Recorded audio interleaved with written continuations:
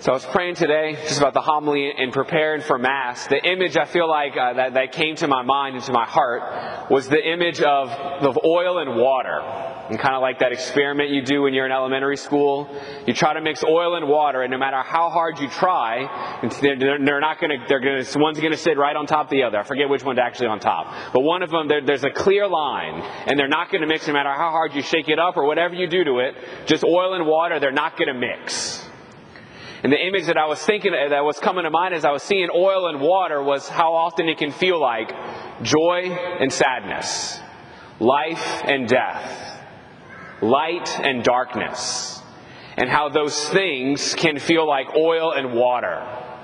How can I be joyful when I also experience sadness? How can I experience life when death is such a present reality? How can I experience light when the darkness seems to be able to overcome it? The two don't seem to be able to mix. And as I was sitting with that image and remembering what the next step of that experiment was, is what happens when you pour some soap into that oil and water. You pour soap into the oil and water, and then suddenly, all of a sudden, it becomes one mixture. And you can't really tell the difference between the oil and the water and the soap, and everything's all kind of mixed up in one beautiful thing. I think that what the Lord was revealing to me was this image of oil and water, that life and death, without Him, do seem like two very separate realities. One cannot exist without the other.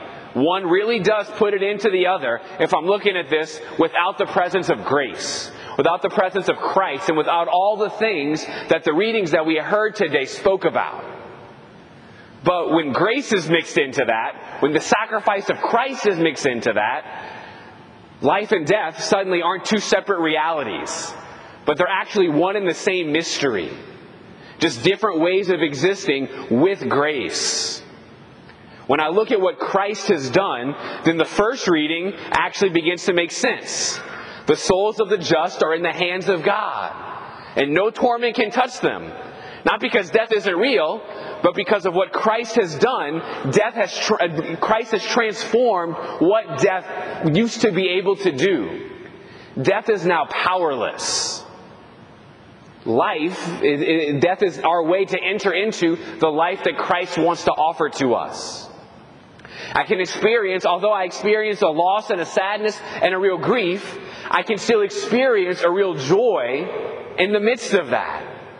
And in fact, my grief, when it's permeated by that hope that does not disappoint, like St. Paul talks about, actually reveals in a beautiful way how deep a love we actually have.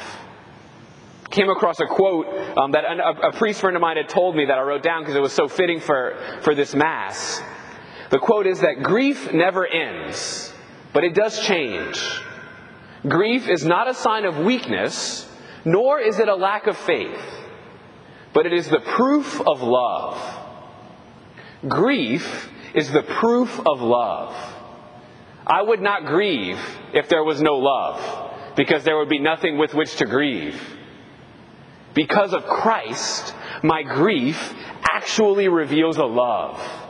And my grief reveals a hope that one day that love will come to fruition. I'm not lost in a hopeless sense of despair, but because of what Christ has done, like there's a real love that's there. And the more I sit with that love, the more I reveal that love, it does something to the grief. It adds hope to it. And in a weird kind of way, it becomes like that oil and water and soap. Like I feel all the emotions still, and they're all kind of jumbled up, and it might still feel like a snow globe that's been shaken up. But all of those things are in there. And in the midst of all that mess, wherever each one of us in here is at, Christ is present in that. And He desires to be present in that. And He wants us to know without a shadow of a doubt the words that He said to the crowds today. That everything that the Father gives to me will come to me, and I will not reject anyone who comes to me. And that the will of my Father is that everyone who sees me and believes in me would have eternal life. It's on a beautiful day today, we celebrate All Souls Day, which is the day the Church gives us to kind of reflect on these realities. That we all know, every single person in this church has been touched by the reality of death. Whether it's been weeks or months or years, every single one of us is somewhere in that struggle. Today the church offers us two things to do.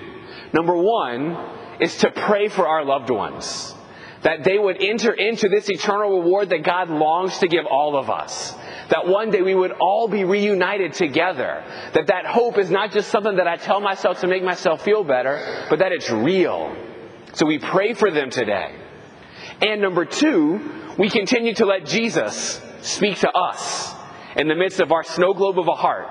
As I feel joy and sadness and grief and love and hope and despair and all these things that may still feel jumbled up, that Christ would continue to speak to me in that. A lot of the readings today and the prayers you may recognize because the church pulls from funeral readings. A lot of readings we commonly hear in funerals we heard today. Jesus wants us to know that that same hope that we experienced then is available to us now. That all of us are able to have a sure and certain hope of what His death and His resurrection has done. And He promises, if I come to Him, He will respond.